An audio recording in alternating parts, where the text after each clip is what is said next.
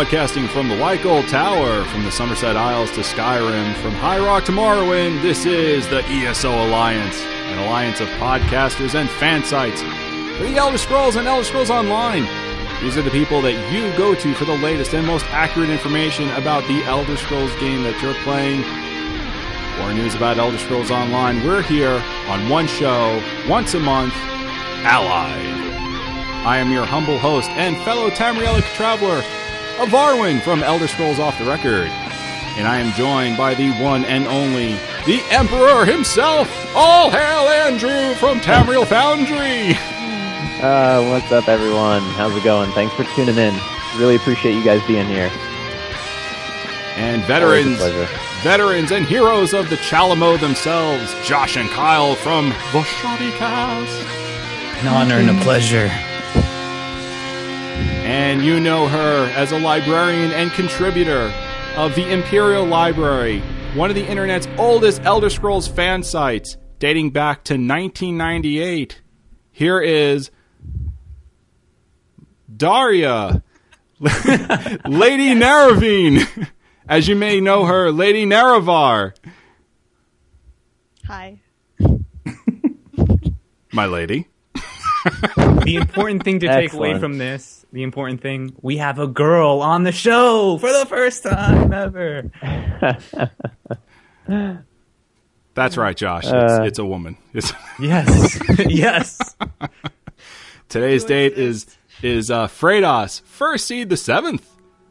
And today's show's summary, we're going to be talking about ZeniMax has lifted the NDA on ESO, and our thoughts on the impact and the lift, and our opinions about the game as told through our game experiences and the experience from the Elder Scrolls series, as well as misconceptions, where we locate and debunk some of the internet's biggest misconceptions about Elder Scrolls Online. We're going to be talking about, is ESO just a PvP game?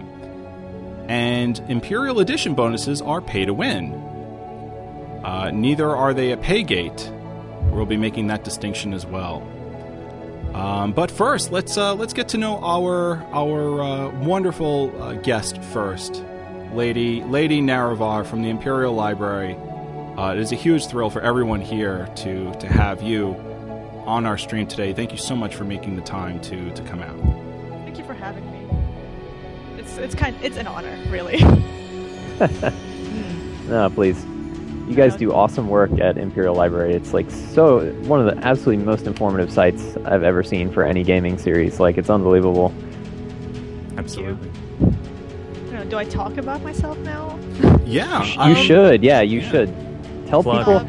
I think a lot of people in chat are probably new to the Elder, or maybe they're not new to the Elder Scrolls, but they haven't followed it as deeply as a lot of the people that frequent Imperial Library. Why don't you tell everyone, what the site is and give us the rundown?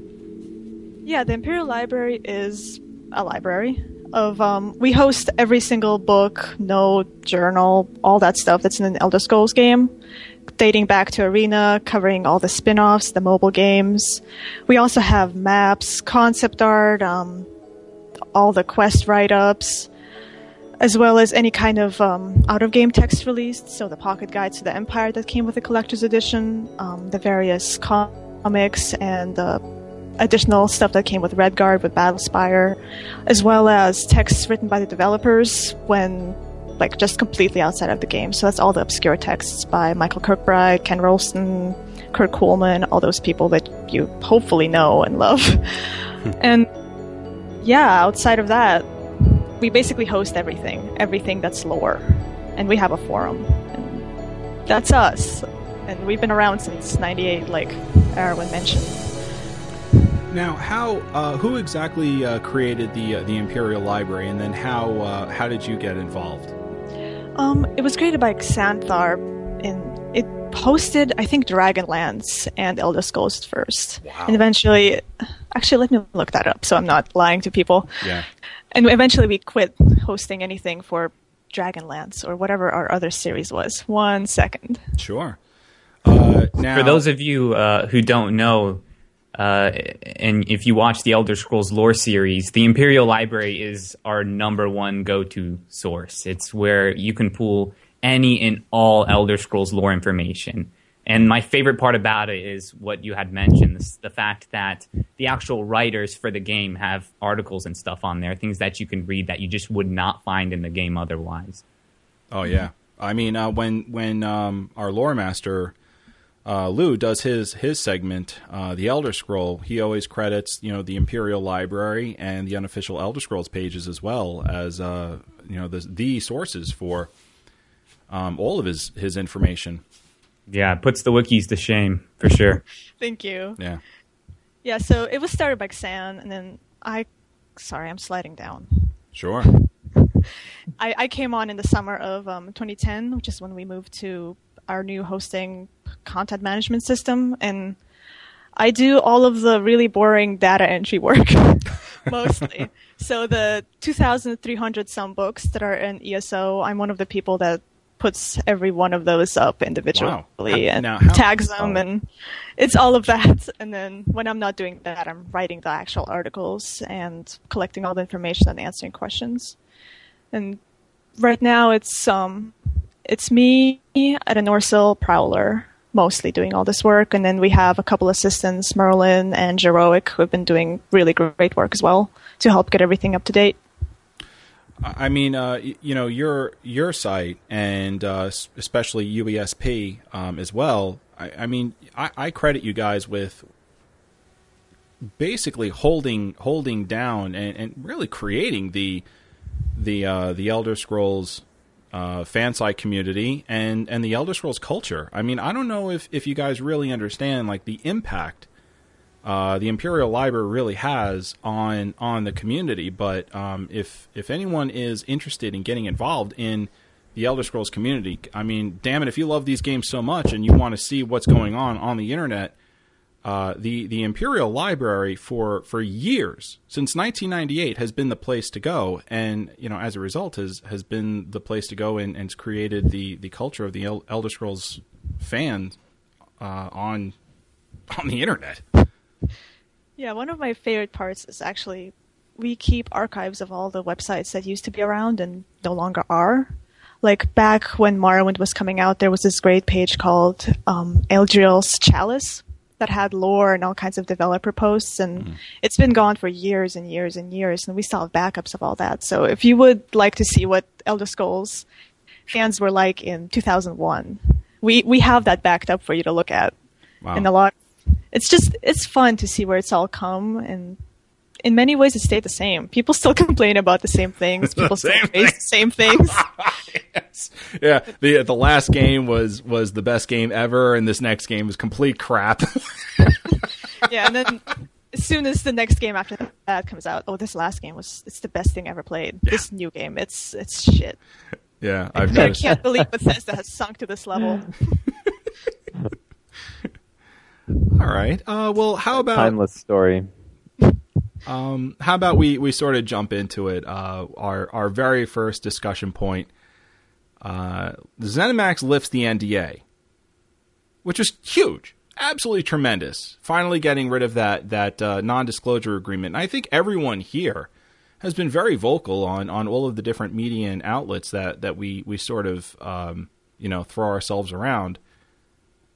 I think we've all been vocal for a while saying, when are they going to lift the NDA? Because I think really now's the time. Maybe since what would you say, Kyle, Josh? Maybe since the beginning of time.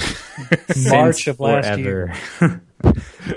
I don't know. At least like 6 months ago or something like that. Because honestly, you know what? It was the moment that the beta started getting leaked. Remember we had the leak with that guy leveling in Stros Mukai? And then from then on, we had nothing but very, very outspoken negative people that were only willing to share their negative experiences with the game, whether it be because they were mad or whatever. But that was the time, I think. When I saw that video, I literally saw red. I was so angry. So I guess the question is, too soon or too late for the NDA to be lifting? Too late. Too late, huh? Go ahead, Kyle. What do you think? It's just, like how Josh was saying, it just seems like all the actual news that was coming out was from people who weren't supposed to be saying anything, And so since they aren't supposed to be saying anything, well, they don't care if they're going to bash the game to begin with. So yeah, everything that was being leaked or was being said was negative stuff. Yeah. And so I was just waiting. It's like, please let us be able to say stuff instead of just commenting on the stuff that ZOS has released and then allowed us to speak on. So yeah, it definitely should have been done a long time ago.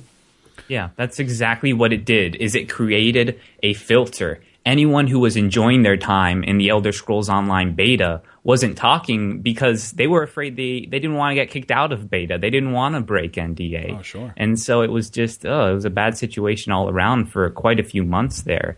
And I think it got a lot of people bummed out. Andrew was the first ever Emperor in Elder Scrolls Online. There, I said it. It's done. It's done. Go ahead, Lady Naravar, please. I feel like if they were going to drop the NDA so late, they could have released more information, at least. Because what we were getting was very one-sided and was very divisive. Like, even when people were saying good things, you were never really sure if what they were saying or how accurate it was, or if it was going to change, or if they were just making it up. It was just, like, I can speak from the lore side of things. The 3 books they officially released were just kind of they were like Wikipedia articles. There was nothing really to talk about. They weren't really interesting.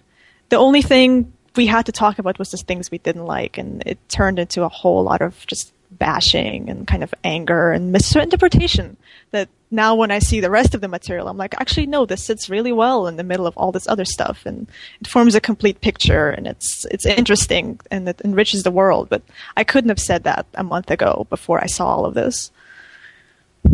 Yeah, following... sorry, go ahead. No, I'm rambling. Go ahead. Oh, just following along that same vein, you mentioned, oh, well, at least maybe then they could have released more stuff. And I totally agree with that. Even if they weren't going to open the NDA up, what would have been nice, and I think what Star Wars The Old Republic actually did well, their development team kept a very, very open dialogue via YouTube videos. One of my favorite videos so far that ZeniMax Online has posted to their YouTube channel was the video where the devs just sat down and had a fun time playing their game that they love. And I would have loved to see more of that coming out. Personally, I don't know about you guys. Yeah. Definitely. I mean, the way they handled that, like right near when the NDA came out, there was a couple of videos, those developer play sessions when they were doing like the Dark Anchor, and then they were doing some crafting stuff, just like out roaming around the world, that sort of thing. I think while the NDA was still in effect, in retrospect, more of that would have been good. Definitely, because there was that filter, exactly like you say. You know, the people who were respecting the NDA, the people who had good things to say about the game, were keeping quiet, and the leaks. Exactly as you point out. I mean, those were predominantly negative because they're the people that didn't really care if they were going to lose their beta access. They're the people that felt like that momentary blip of YouTube views would be worth it in the long run. And I think that, the people that have really invested in the game, now that we can be talking about it and now that we can be showing it, it's just been such a relief and such a breath of fresh air. And, that doesn't all of a sudden make everything perfect. It doesn't mean that everything is amazing about the game. It doesn't mean there's not still things that can be improved and, room for feedback and stuff like that. But it means that, we can say great things about the game and we can show great things and convince people, because I think it's the type of game where the gameplay does most of the work in terms of selling it. It's not the kind of game where you're going to list a bullet point set of features and that's going to have everyone immediately convinced that it's going to be the best game ever. It's the kind of game where you watch it being played and you imagine yourself playing it and it just looks fun, and it is fun. And hearing people say that and seeing people playing it, and seeing Twitch streamers, seeing people who don't have a vested interest in ESO particularly, people who are like neutral but well-respected names within gaming, seeing them like giving ESO another shot and streaming it and having a great time. I think that is done more in a single weekend for Elder Scrolls Online, selling it to the fans, than the entire amount of press that ZeniMax did before that. Yeah, the game. You're right, Andrew. When you said that this is the kind of game where the gameplay sells itself, and I think consumers these days, especially in our age group, who were sold their entire lives during the '80s while growing up on Saturday morning watching cartoons. We know what an ad is. All right, we know what that is. We know what you're telling us, and the only thing that we're interested in is, hey, boom, by the way, this is what's coming out. Then, cool, we're interested. And, of course, the hype train rolls from there. But what really grabs us is how is the game going to play? And you see that when, games like Star Wars The Old Republic came out with, purely CGI trailers like Elder Scrolls Online has. Sure, the trailers look great, but how does the game play? And, Andrew, I think you're 100% right. I think everyone's 100% right when they say that, if they had more of the devs playing the game and showing that off, and then on top of it, seeing the streaming going on as well. I think that's been huge. Whereas I know we're saying it was too late. I think a lot of us would probably agree that it wasn't so egregiously late that they completely missed the mark on this too. I mean, are we mostly in agreement with that? I mean, I would say I would like to have seen what we're seeing now in January. Yeah. At least. I don't Yeah, know if that would have been possible from just a marketing perspective. I don't know if they were that far along yet. But if they could have done it that early, they should have done it that early. Yeah. Oh, who knows? Yeah, I mean, I feel like the beta that I was playing in January was a pretty good representation of what the game is right now. I don't know. What about you guys? I mostly polish, I would say. Mostly polish, some tweaks. They've added some features that really just accompanied or solved some of the issues we had during the beta. But nothing really new has been introduced, unless you want to call Dark Fisher's new stuff. But yeah, I think exactly. The polish has really come together. I mean, there's some news. I mean, I think the PvE collision is like kind of a big new feature. Yeah. I mean, the Dark Fissures, it's a new feature. It's a small feature, but I think it really adds to the game. They've been refining it and making it better, but I don't think that the gameplay that we had in January would have reflected badly. Although, to be honest, I think that they've gotten a little bit lucky with their release window and the timing of it, and it's sort of worked out for them because,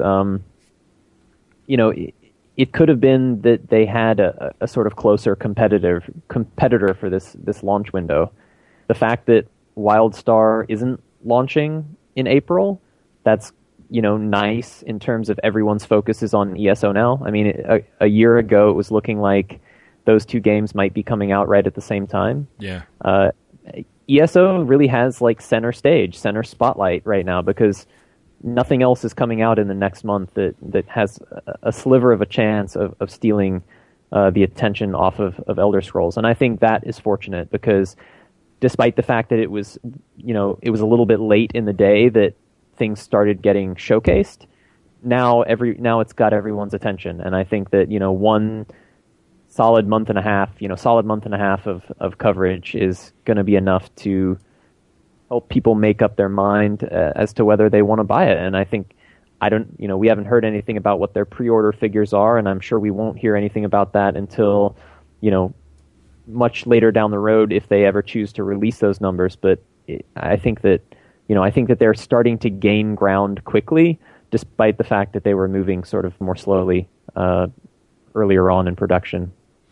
Now, that brings me to my next topic here, which I think you're sort of just sort of orbiting around there, Andrew. Now that we do agree that it was kind of late to be doing what we're doing now. Water under the bridge, of course. The NDA being lifted, everything that we're seeing now, is this enough or not enough? What's the impact that we're looking at here? Do you think, at the end of all things, the game launches successful? Go ahead, Lady Naravar. I am going to go with yes. I've seen numerous threads of people saying, "Hey, I used to hate on this game, and now I really like it. I'm going to get it."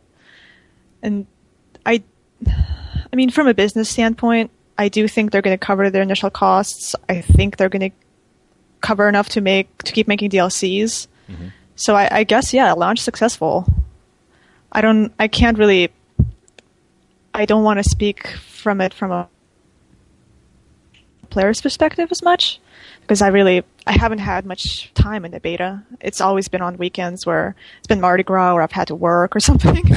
So I haven't been able to sink quite as much time into it as probably you guys. Right. But like, just from how the community is viewing it now, it seems a whole lot more positive. It's just been getting more and more positive since it announced. Kyle, what about you? The impact of this thing, generally positive or negative at this point? Of the NDA being lifted? Yeah. Well, I don't think it can hurt it at this point. I mean, we've already said before, it was nothing really but negative stuff coming out. But now that people are actually being able to play a more finished product, they're seeing what they're going to be buying into or potentially buying into.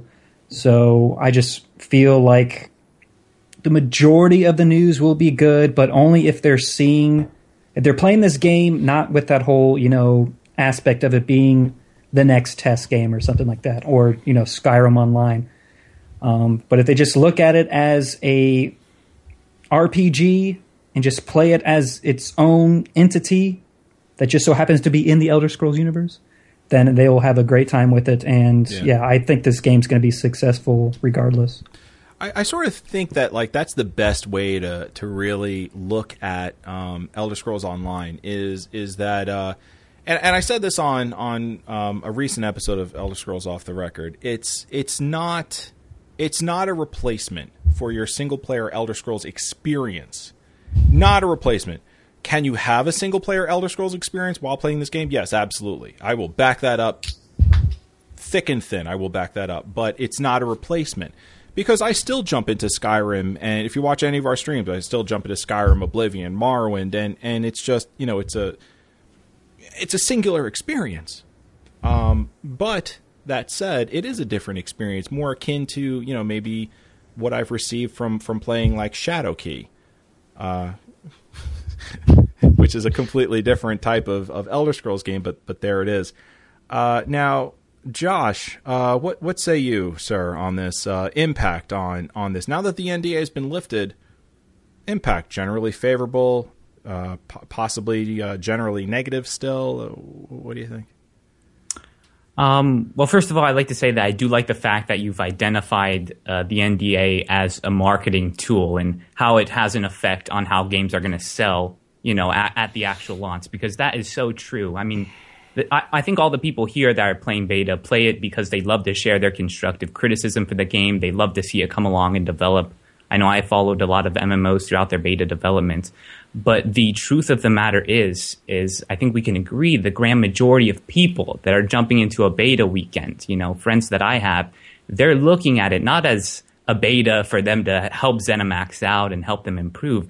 They're looking at it as an extended demo. That's exactly how a lot of betas have been approached in the recent years. Yeah. And so I think at the end of the day, what the beta will do, what this lifting of the NDA will end up doing for people at the launch, is it'll basically solidify the people who, they play the Elder Scrolls, they play the demo essentially and say, this game is for me, I'm going to buy it, or this game isn't. And depending on how it's going to positively affect the Elder Scrolls or negatively, all depends on, how many people have fun playing the actual beta.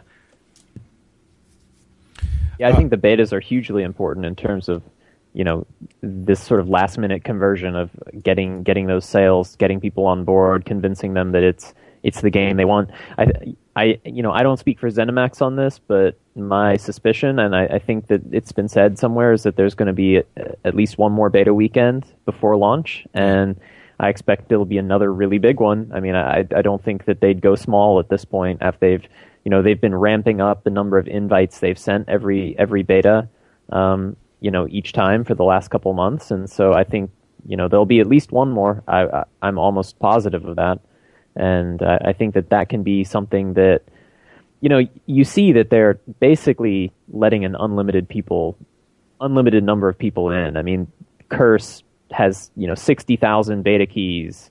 All the other network sites have this huge pool of beta keys they can just give away. And so, I mean, I was talking with some people in my stream last weekend during the beta, and it's like there was maybe one or two people that said like, oh yeah, I didn't get a key, I must have missed out on something. But, nobody really who wanted to try the game last weekend wasn't able to, that I heard about. So, and I think, another big beta test where people essentially get that limited demo time where they can try it out, see how much they like the game. I think that'll be really important for them.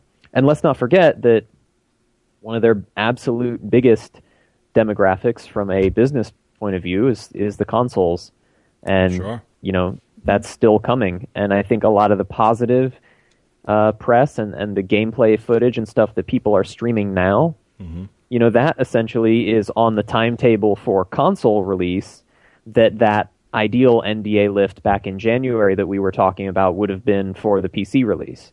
So in terms of having a nice, 3-month console release date isn't announced yet, but in terms of having that nice run-up where people have lots of time to get amped up about the game and see it in a really polished state, I mean, the game isn't really going to be any different between the PC and the console platforms. So I think, that's helping them too.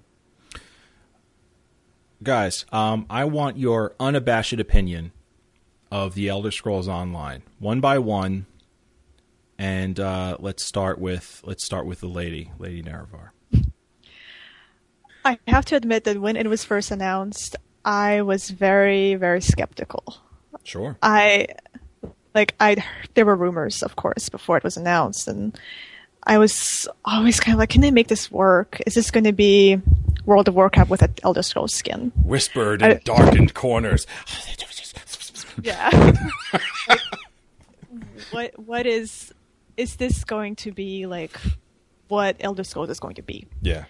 And at points, they were releasing things like the CGI trailers, and I was looking at it and I was thinking, I see nothing Elder Scrolls about this, and I was really worried, and I was one of the haters.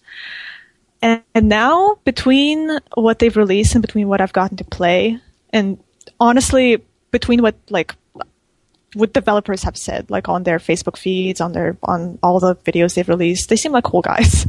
Yeah. And now that I've gotten a chance to play it, and I've gotten a chance to read the books, and I've gotten a chance to look at all the art, and this is, I bought the collector's edition already. I will definitely be playing it.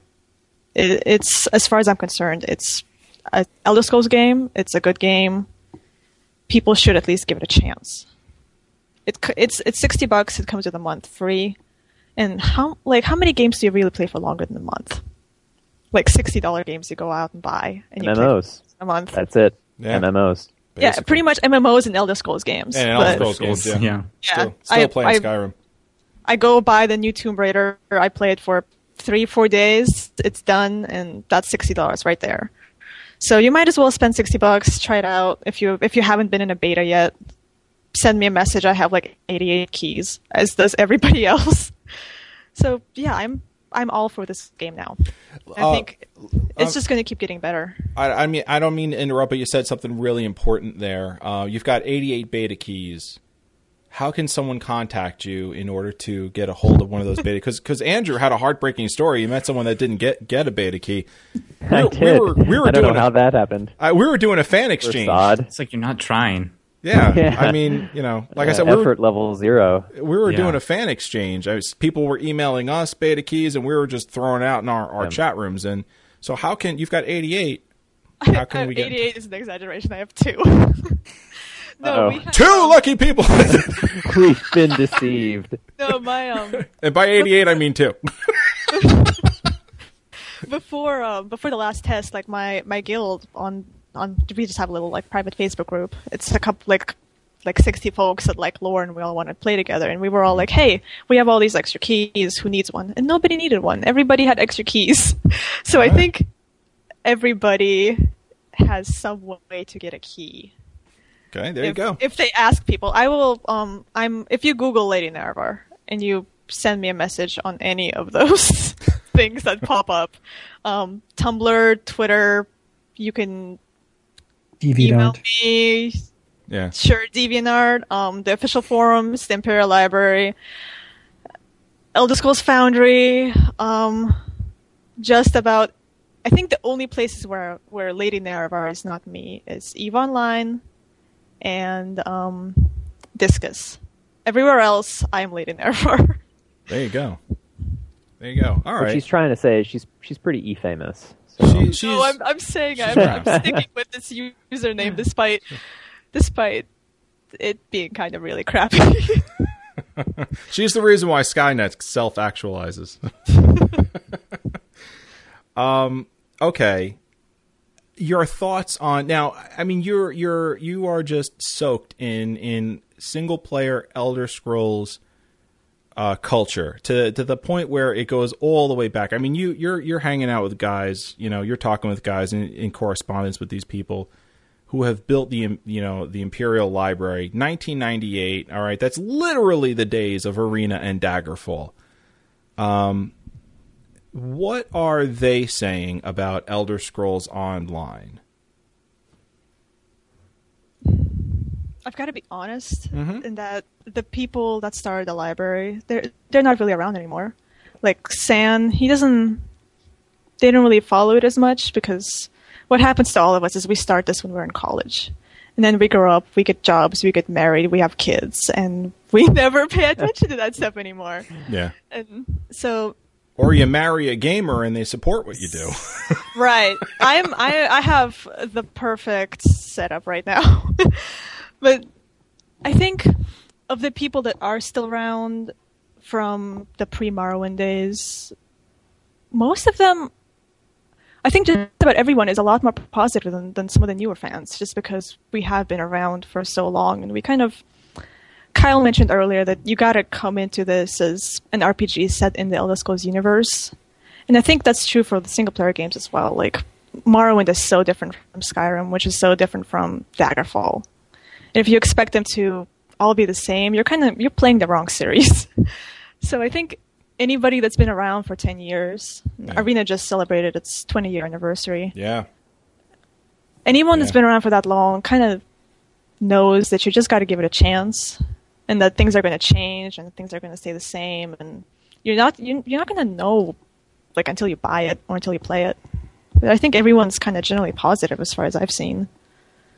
Good. That's now that's important to I think sort of show on a show like ESO Alliance, because if some of the the older guys who've been around for a long time, if there's general positivity among that group, I really think that you can sort of rest your back on the idea that what ZeniMax attempted to achieve, which is an Elder Scrolls game that's also an MMO, and an MMO that is an Elder Scrolls game, I think you can rest your back on the fact that they achieved it.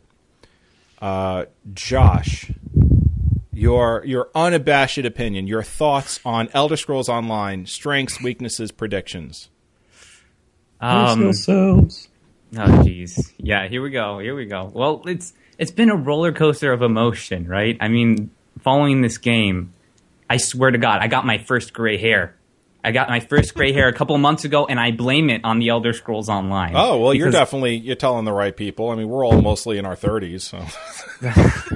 I mean, it was horrifying. Josh. It was horrifying. No, but seriously, I mean, following the Elder Scrolls Online from when we started playing the beta, which was about a year ago, has been a series in ups and downs.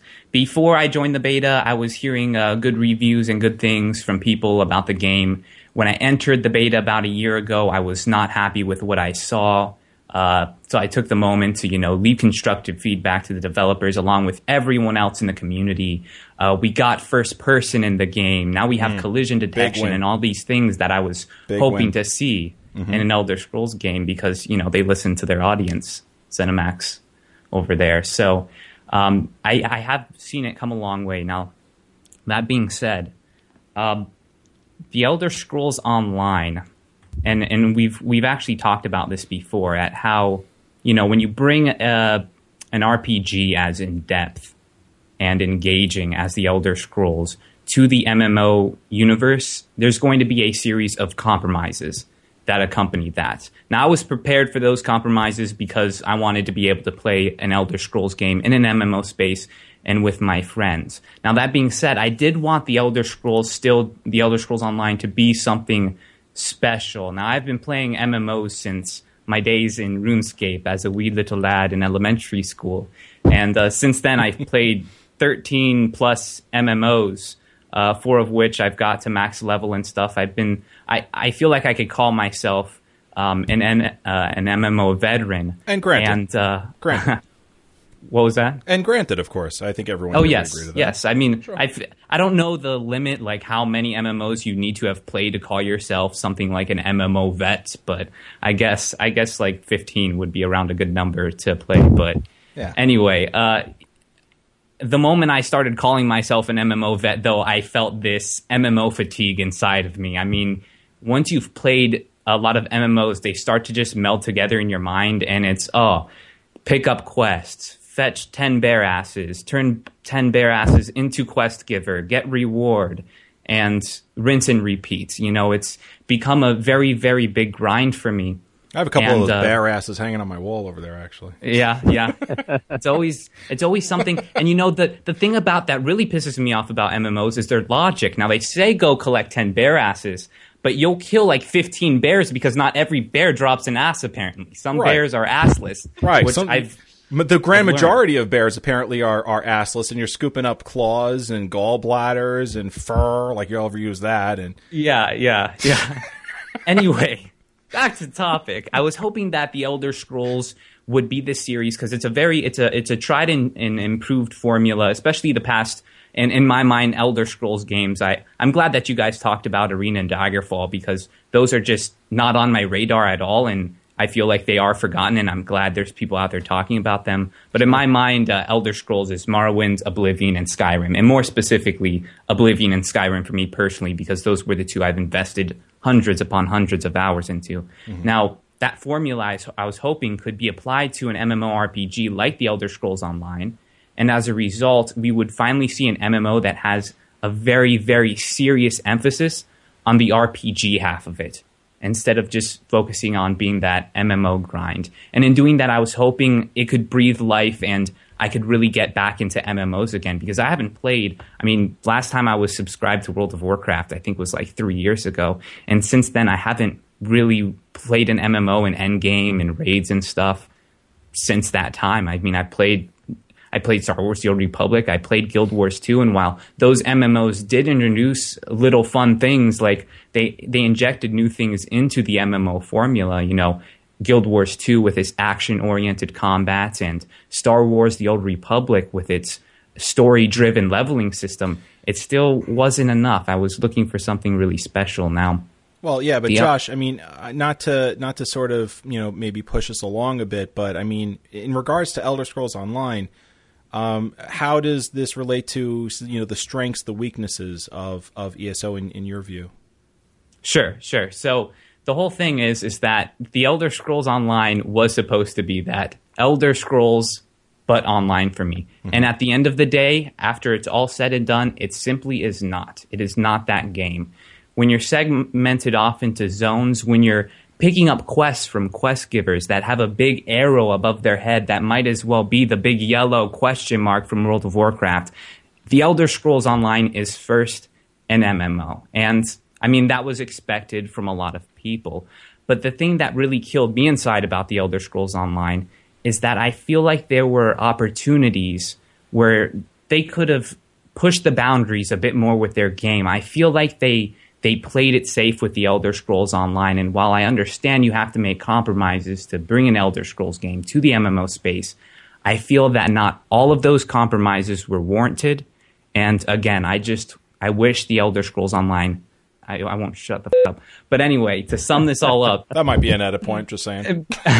To sum this all up, basically, the Elder Scrolls Online, I'm really excited. I'm excited for it as an MMO. I'm not excited for it so much as an RPG. Okay. Now, what would you say are the strengths of the game? The strengths of the Elder Scrolls Online? Yeah.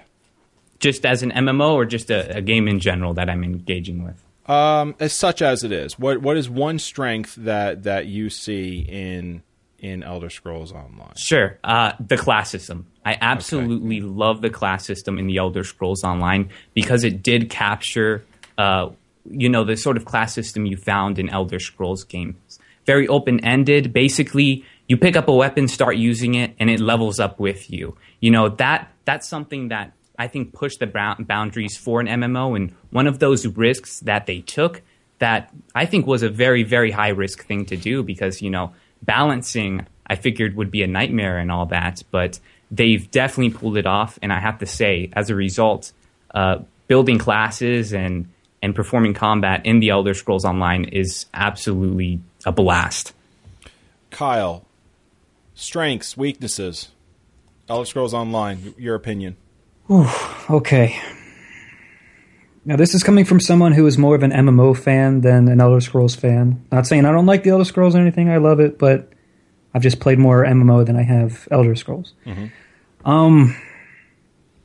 I like it in the sense that it's so much a hybrid in so many different ways that it does pique my interest as both an MMO fan and an Elder Scrolls fan.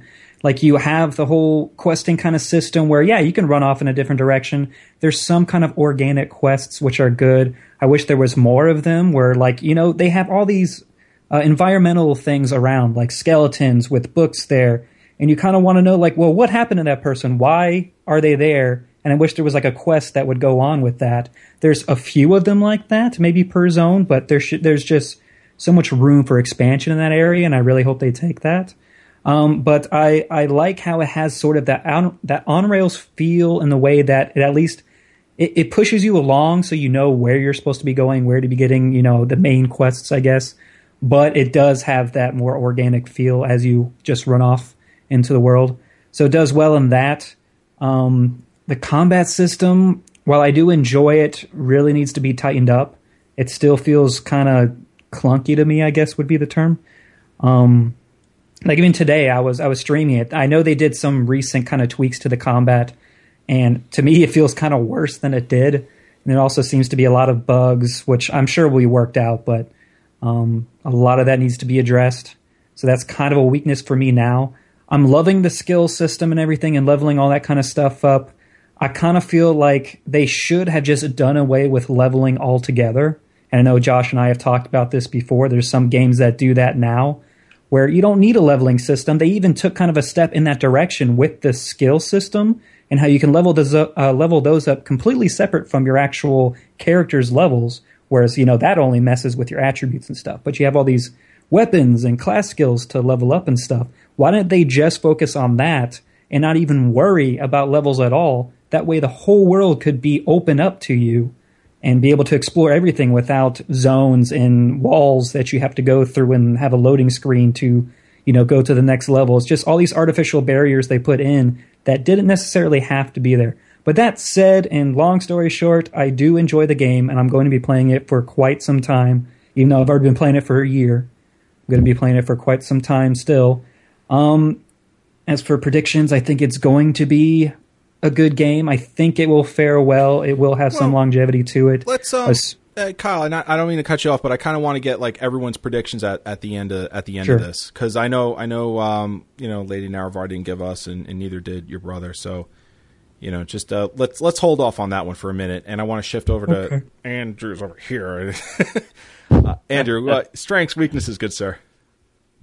Oh man, so I don't want to, be redundant to what the Shoddycast guys have said, because I think a lot of Josh, Kyle, your points are really, really well made. And I think it's hard to disagree with a lot of what you've said, and I wouldn't even try.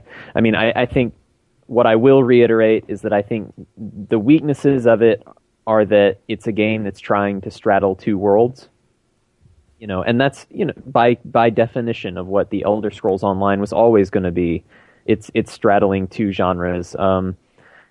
And, in terms of the Elder Scrolls side of things, it's not open world enough. It's not the sort of, feel of that living world where NPCs have schedules and go about their lives, and you're just like a small piece of the world, just lucky enough to be able to sort of be captured in a moment in time of this universe. That's not quite there, and that's because of the fact that it's an MMO. I mean, you can't have quest givers roaming off to get eaten by wild wolves because they had bad pathing or something. It's like you can't have that in an online game, and so a lot of the things that make, for me, everyone loves the Elder Scrolls series for a different reason, but I love the Elder Scrolls series because it's kind of like a fantasy world simulator almost. The story's great, the lore's great, but the fact that it's really that like living world, there's less of that in ESO.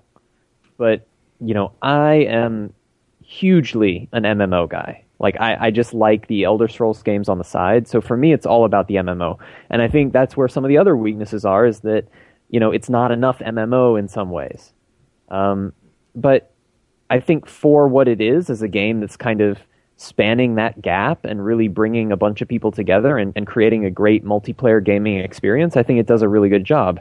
I think the PvP for me is the best PvP I've had in an MMO since Dark Age of Camelot, which is no surprise because of who's on the development team at ZeniMax. But it is the best PvP I've had since Dayak, and that is the highest praise that I think I can give to any PvP system. I think that the exploration, the questing, the voice acting, some of that is the best that I've seen in any MMO, and I mean that's where the bar is in terms of getting out there in the world, finding stuff, just exploring and encountering cool things to do. I'm with you, Kyle. I wish there was more of that, but developer time is not free, and I think what is out there for you to find is just really excellent. And then I think that their combat system is a breath of fresh air from other MMOs. I mean, I don't have a problem with the tab targeting hotbar system. Like, I'm an MMO veteran. I've grew up on that. It's I can love that just as much as any other combat system. But the action combat, the hands-on, the responsiveness, taking direct intervention in combat, blocking, dodging, interrupting, that sort of stuff is I don't know. I like it a lot more. The more that I play it, the better I think it gets. And there is still polishing they need to do. But with collision added in, for better or for worse, with some of the weightiness of attacks improved, the audio of the combat audio is getting better. It just sort of feels more like you're really in the moment. And I think that their combat system is a lot of fun. So, yeah, I mean, I think that about sums it up. I guess for me, whether or not ESO is going to be a success as what it is, an online and MMO Elder Scrolls game, whether or not it's a success is going to be more on, does it retain players? And that, I think, is going to be an issue of their MMO systems down the road. Adventure zones, their post-launch content, patches, their bug fixes. It's going to launch with bugs. Every MMO does. People won't expect that. Not everyone will expect that, but they should. There's going to be some things that don't work. There's going to be some things that need improvement. It's how well ZeniMax is able to cultivate their game after April 4th that is going to make a big difference to how successful it is. And so, as an MMO player, I hope that they really focus on those MMO aspects, guilds, raids, more on PvP, more on giving people ways to advance their character. I mean, things like the Thieves Guild, Dark Brotherhood, that's what MMO players want. They want to get invested in a character and then every so often have a bunch of new stuff come out where they can just keep making that same character better. It's an investment in something that, you can hopefully carry forward for years. And I think that as long as ZOS puts a strong emphasis on that, I think ESO can be enormously successful. But it's conditional on the things like adventure zones being good. So I hope that they're coming along well. The adventure zones, that's like Area 51. It's something only spoken about in whispers, Well, we know more now than we did, but yeah, it's still a question mark. And it's a question mark in a big area that's really important. It's a really important question mark. So it's supposed to be out at launch, by the way. Let's see how that's going to happen. That's I don't still think the that's last gonna thing we happen. heard, or That's I don't think what that's they gonna said happen. before, but doesn't look like I it. feel like as long as they have that first AZ in before like the end of the first month, I think that is going to be acceptable to most people, because only the most hardcore of hardcore players are even going to be in a position to experience those, within the first 3 weeks. So, I mean, you might frustrate a couple of your most hardcore players by like not having the raid in there for them right at launch, but as long as you get it in soon, the fact that it's going in, honestly, I think that's a great carrot if they need to give players some kind of incentive to actually pay that subscription fee. We know the box comes with 30 days free. Sure. Oh, look, it's an adventure zone. It's an entire zone plus a raid plus, whatever else is going to come in that patch. Extortion. Well, I mean, it's not. It is extortion, I guess, but it's them fulfilling on their promise to make a $15 subscription worth it to people. And I think that they have a perfect example to demonstrate that by showing people exactly what their subscription will get them down the road within that first month. So I hope it works out. Strengths and weaknesses. I think their greatest weakness is also their greatest strength. It is, as an Elder Scrolls player who has a tremendous amount of MMO experience,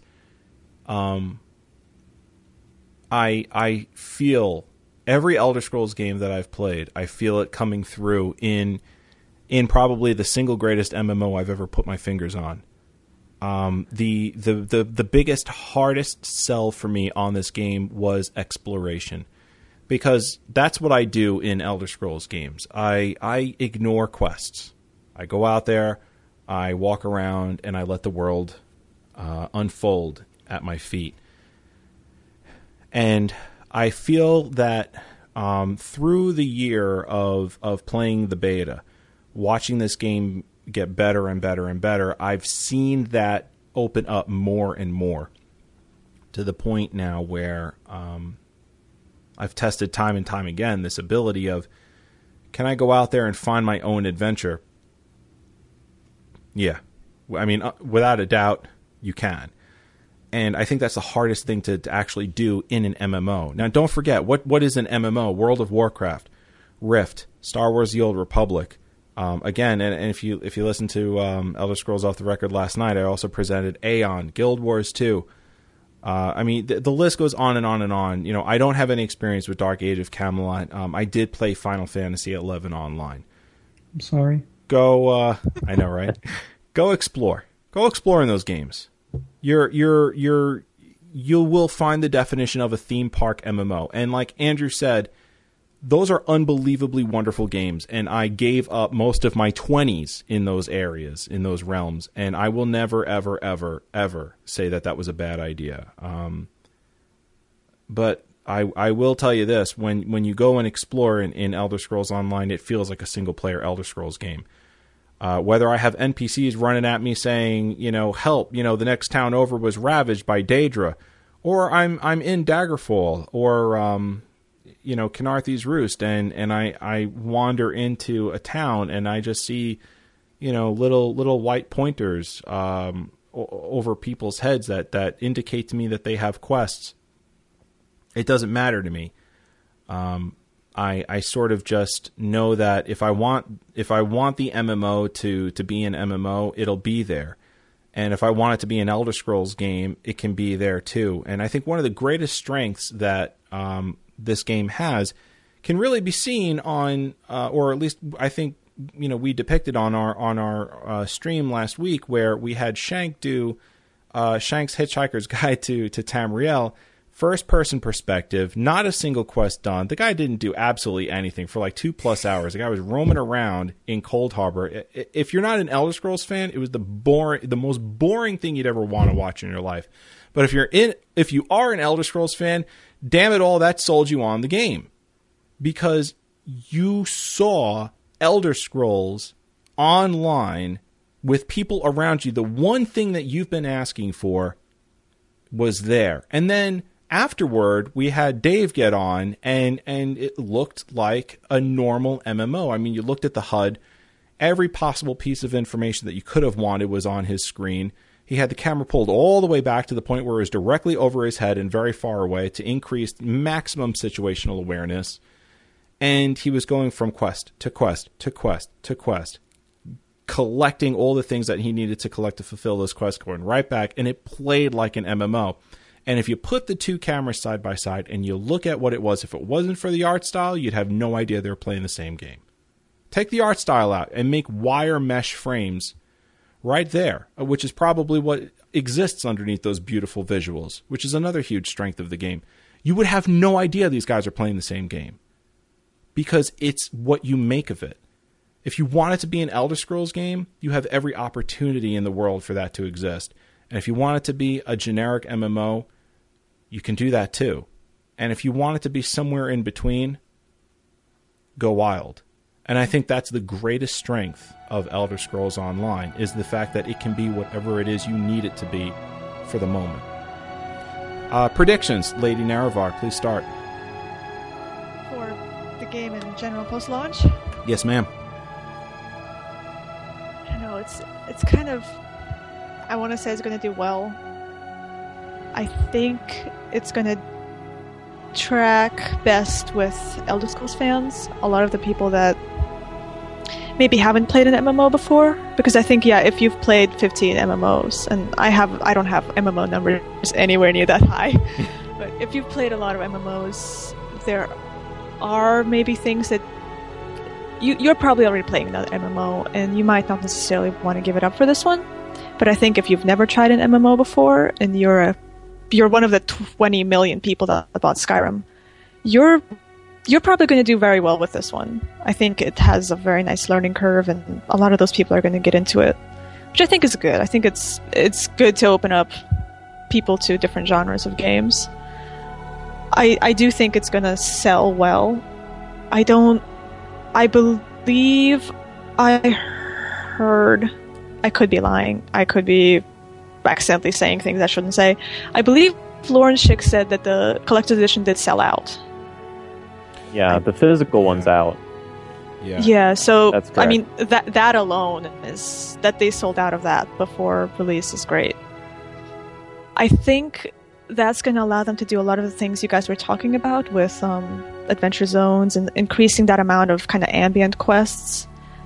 I'm guessing, because these are people with a lot of MMO background, a lot of pen and paper RPG background. Like, they go way back. They know what they're doing.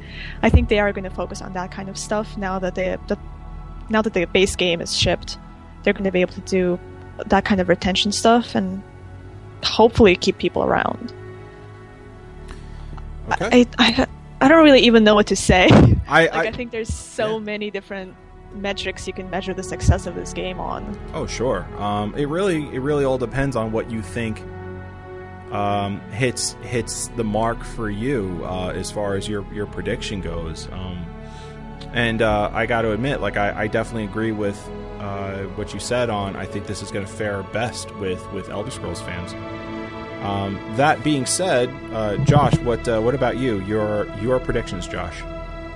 Yeah, just following that same vein you guys were mentioning right there. I think if you're an Elder Scrolls fan and have never played an MMO before, first of all, you owe it to yourself to try this game. I mean, if you've never touched a whole genre of video game, you don't even know the world that's out there, this community and stuff like that, how you can get involved with guilds and this very, very social experience.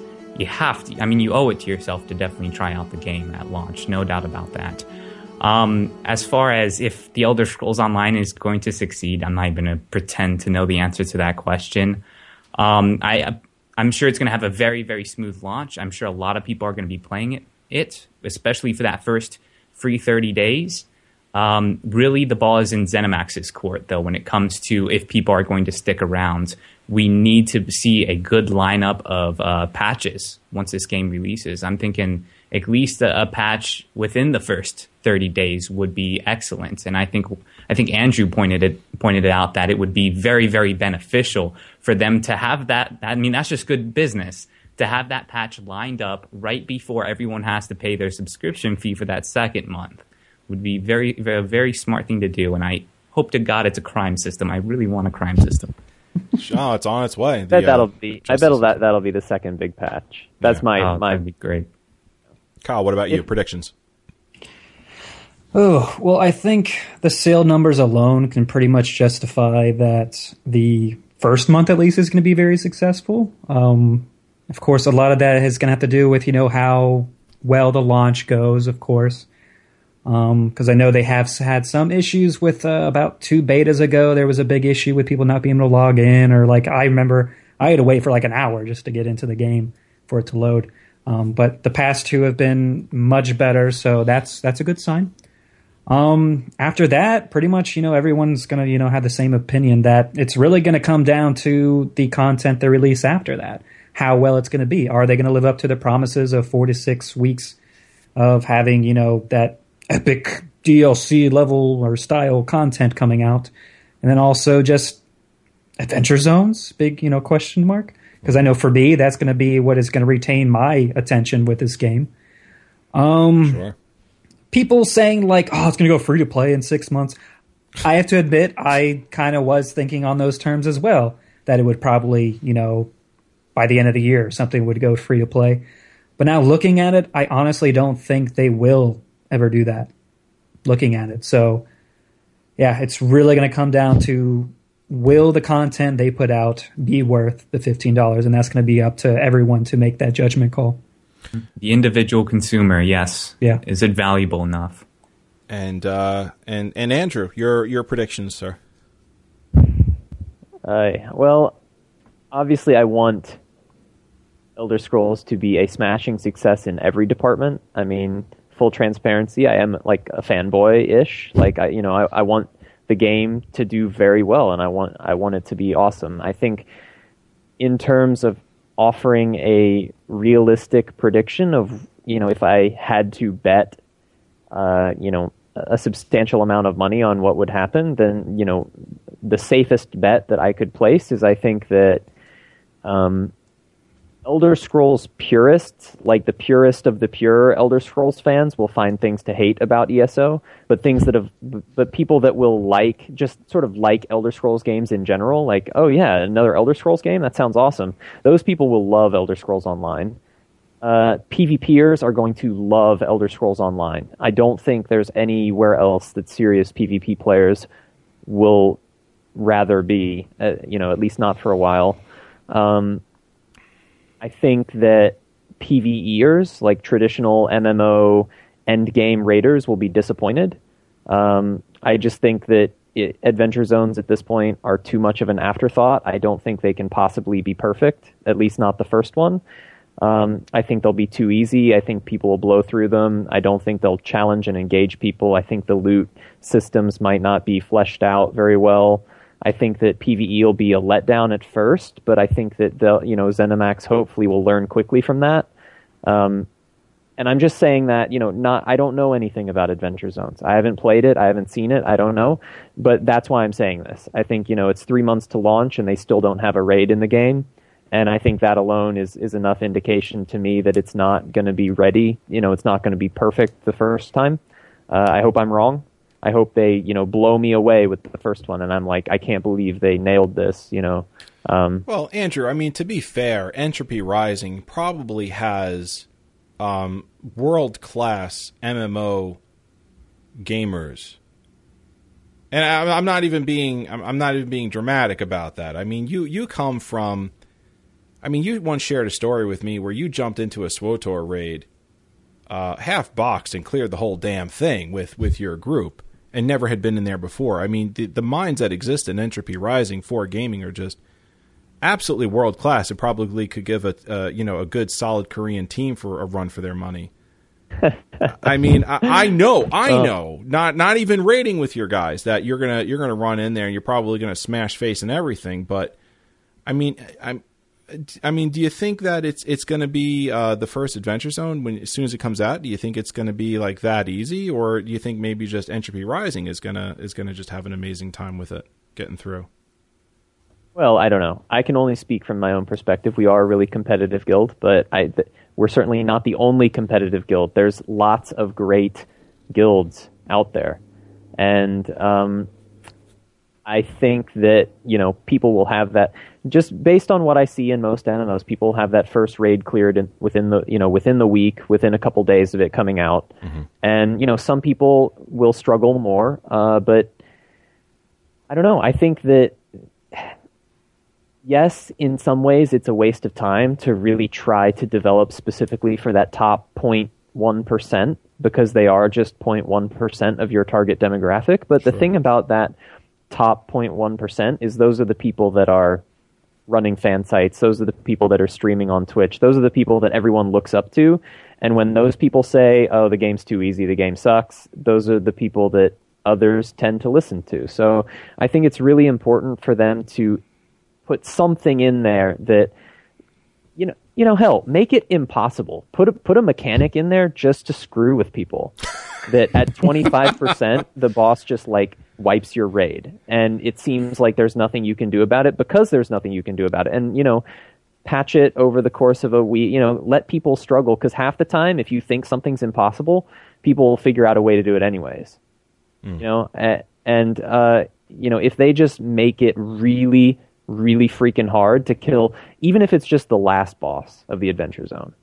I don't know if I can. As long as they put something in there that everyone will struggle with, mm-hmm. No one's going to quit the game because they haven't been able to kill a boss within a month. But people will quit the game if they kill that boss on the first try. So well, I agree with your sentiment. I don't know about necessarily the execution, but I do know. I mean, obviously, you'd rather have a fully functioning mechanic where the fight is just challenging and it pushes people. But I think the worst thing that can happen is for them to put in a raid that people just roll over. All right. Latest patch notes on the public test server. The reason why I'm coming out with this one is because there are some things here that have been highly requested for a very long time. And I'm gonna read this right out here. You can now skip the tutorial with new characters if any of your characters have completed it already.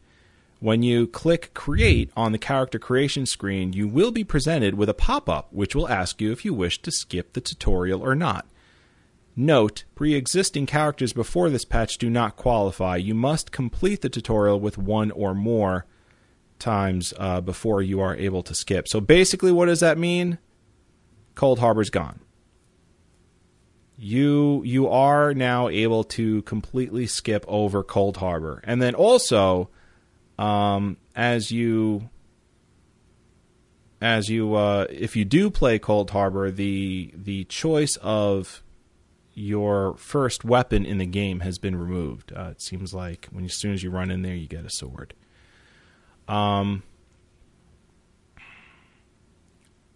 Let's wait. Sorry, I didn't hear that part. That was you no longer can choose I want a staff, I want a bow. You have to get a sword. Yep. You can no longer choose. What a weird. Okay, this is very interesting. So they're now you have an optional choice when it comes to Coldharbor, which I'm yeah, that's great. Options are always good. Choice is always good. And then in the next sentence, they take away a choice. That's right. That's odd. Now, it does get better. And I want to jump back on the Coldharbor thing in a minute, but I do want to get this out. They've also increased the starting bank size by 30. We removed 3 potential bank upgrades as a result and increased the cost of the later bank upgrades to account for the starting inventory. So they gave us more bank space, which everyone's been highly requesting. And your starting inventory has also been increased by 10. So that I believe that's gone from 60 to 70, or is that starting is probably 50 to 60 now. Yeah. So it's now, when it was 50, it is now 60 spots. And also we removed 1 potential inventory upgrade and increased the cost of later inventory upgrades to account for this. So basically, when you start the game, you're getting more inventory in your bags, and then also they've increased the bank size by 30. Huge upgrades, if you ask me, at level 1 as soon as you start the game, because this is what everyone's been asking for. That they were a bit stingy when it came to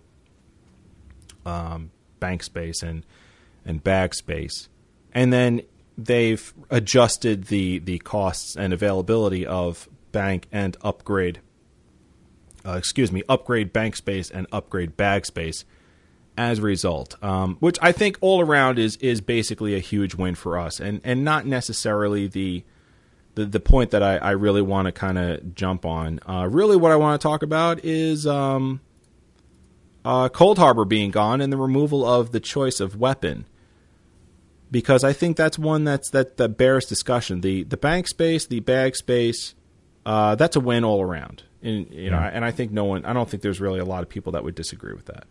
There's nothing worth talking about on those counts. I think. But you know what's awesome is, hey, guess what? ZeniMax listens to us, and there you go, and that's a great thing. And also they listen to us by completely giving us the choice to remove Cold Harbor. Hey, you know what? You started, you went through Cold Harbor, you played the game for a bit, you want to roll an alt. Very good. Maybe you don't want to go through Cold Harbor again. Been there, done that. Lyris Titanborn, we love you, but no thanks right now. What do you guys think about the removal of Cold Harbor? And I guess, well, Lady Naravar, we've been starting with you. Let's start with you once more. Thank you, baby Jesus. 6 pound baby Jesus. Don't you mean baby Talos? Imperial Library. I think every game should have a skip tutorial button. I that might be a controversial statement. I don't know, but I know one of the reasons I didn't play Oblivion with very many alts is because it took like 3 hours to get to that damn tutorial. I don't want to see that cave. Yeah. I don't want to see the cave like for the 17th time. Just start me off right there. Let me pick shit. And I was looking at our stream and reading our chat, and Jessica Folsom is saying that you do actually pick up more weapons if you choose to go through the tutorial. So okay. I guess if you want something other than a sword, you do the tutorial. Okay, so that makes a lot of sense, actually. What it looks like what they're trying to do is when you do go through Cold Harbor, basically, it's very sneaky, actually. They're very clever over there. They're saying, all right, listen, guys, you want us to remove Cold Harbor, we will. But you should know that it would be a good idea to go through Cold Harbor, because if you do, you have a chance to find that weapon that you're looking for. Right. Also, if you decide to roll an alt, you're going to keep in the back of your mind, gee, you know what? I got this really awesome weapon that I would like to use. I would like an alt to use. So let me hold on to it, create an alternate character, and then send it to him. In that kind of environment, is it really necessary to have the all of those weapons on display right there as soon as you start Cold Harbor? Maybe not. Yes. Their design decision, they say no. But why is my question. Why fix it if it ain't broke? I mean, what was wrong with having weapon choices to begin with? I'll tell you what was wrong with it. This is what I heard, is that people were complaining because they weren't paying attention and they thought they could loot all 6 of the weapon racks. No, yeah. And they looted the first one in the wrong order. They looted like the first one they came to, and then they couldn't switch. And so people were like, "What? I'm stuck with this weapon now? Like I don't get to use the one that I really wanted." Well, it's like there's even the guy standing there who says in his like RP voice, like, "Don't be greedy. There's just one for everyone. Like choose, choose your weapon." They, I don't understand the forcing the sword on people, honestly. Like, if you want to fix that, the fix is, like, let people switch. Like, you use a weapon rack, and if you go and use a different one, it, like, takes the weapon you have and gives you the other one instead. I feel like the amount of developer time that would have been involved in that change versus, like, putting in a thing that, like, forces you to get a sword would be fairly comparable. So I don't know why they opted in favor of fewer choices, because... I mean, the choice to progress your character how you want, that's like the point of the game. I agree. I think it was a terrible design decision. I think anytime you take choice out, especially out of an Elder Scrolls game, is always a bad idea. I think they should do exactly what you're saying, Andrew, which is put the choice back in the game and allow us to swap out multiple times, but not necessarily have all of those weapons in our inventory. Hopefully that's something that could be done. I don't really know. Lady, I think it's not a big deal, but what if you just get unlucky? It raises the possibility for someone to have a terrible starting experience. Yeah. What if you just know, I want to be a destruction staff mage. You know, sure, you start with the sword, and most people will kill some stuff. They'll loot a couple chests. They'll find a Destro staff within the first couple levels. But what if they don't? What if they got unlucky? Yeah, exactly. And now that happens. And now that the starter islands are skipped, which is a whole nother issue that I think we should talk about. But now that the starter islands are skipped, how long could someone theoretically go, possibly, without ever getting the weapon type that they want to use? I mean, there's a lot of random chance here, and it has the potential for someone to have a really bad experience. And I think that that's just not wise. We sort of cut off Lady Nerevar, and I would like for her to finish her thought, and then I want to jump back on some of this that Andrew had raised, because I think you're hitting the nail on the head. I hate to be a bit rude. Go ahead. I'm sorry, dear. No, sorry. I was kind of talking in the middle of people. All I was going to say is that I think the reason they're going with the sword is for the people that skip it. There's no way for them to know what weapon somebody wanted if they never did the tutorial, unless they throw another menu in there or they do it based on your class, which would also be kind of awkward for as choice-wise, I guess. But I think that's why that's there. And I agree that having the rack being like lootable multiple times would be really great, because I'm one of those people that picked a shitty weapon and then realized I could change. And that was my own fault, but it does happen. It does. All right, Andrew, you grabbed up a bunch of points here that I really, really think you're right on spending time with. And let's bring it back over to Josh for a minute. Okay, so Cold Harbor is now optional. All right. As are the starter islands. So when you roll an alt, and you automatically you can start up on Balfoyen, Auradon, or Volkengard. Right. So say that again, Kyle. Volkengard. Ah, yes. Who put Worf on the call? Someone, Lieutenant Commander Worf. An amazing impression. You jump on there, right? The guys in that area are comparable to your level now. They sort of adjusted that ever so slightly. It is a challenge, but not an overwhelming challenge. What are your thoughts on all of this? Well, my first thoughts immediately was ZeniMax listened, right? I mean, that was everybody's concern.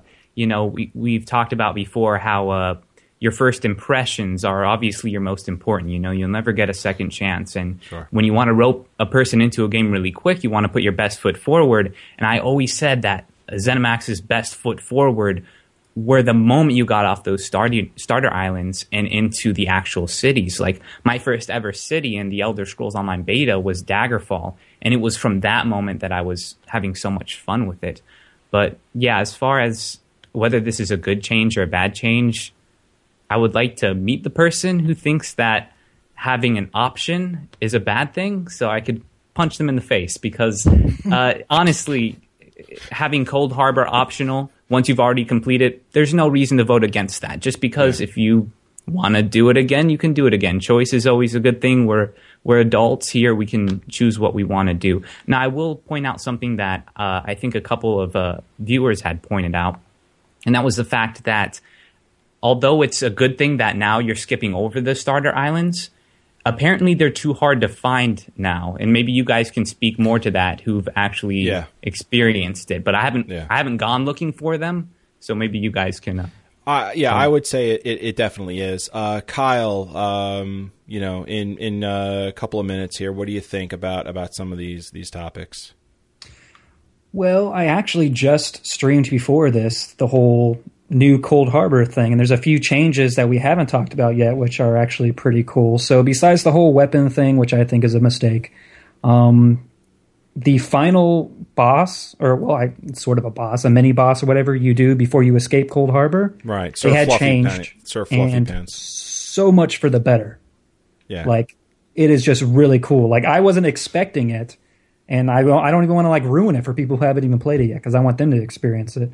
But yeah, it is a really good change, I think, and to me, that makes it worth the one more playthrough, I guess, of Cold Harbor, even though I've played it 24 times already. Mm-hmm. So I actually would do it again just to see that, because it was really cool. But that said, being able to skip after playing it one more time is great. And it does start you out at level 3, so you're not, level 1, making your character. You do start at 3 as if you had done Cold Harbor. Yeah, I guess that's enough. Okay. And Andrew, I mean, did you want to finish up on some of the points that you raised?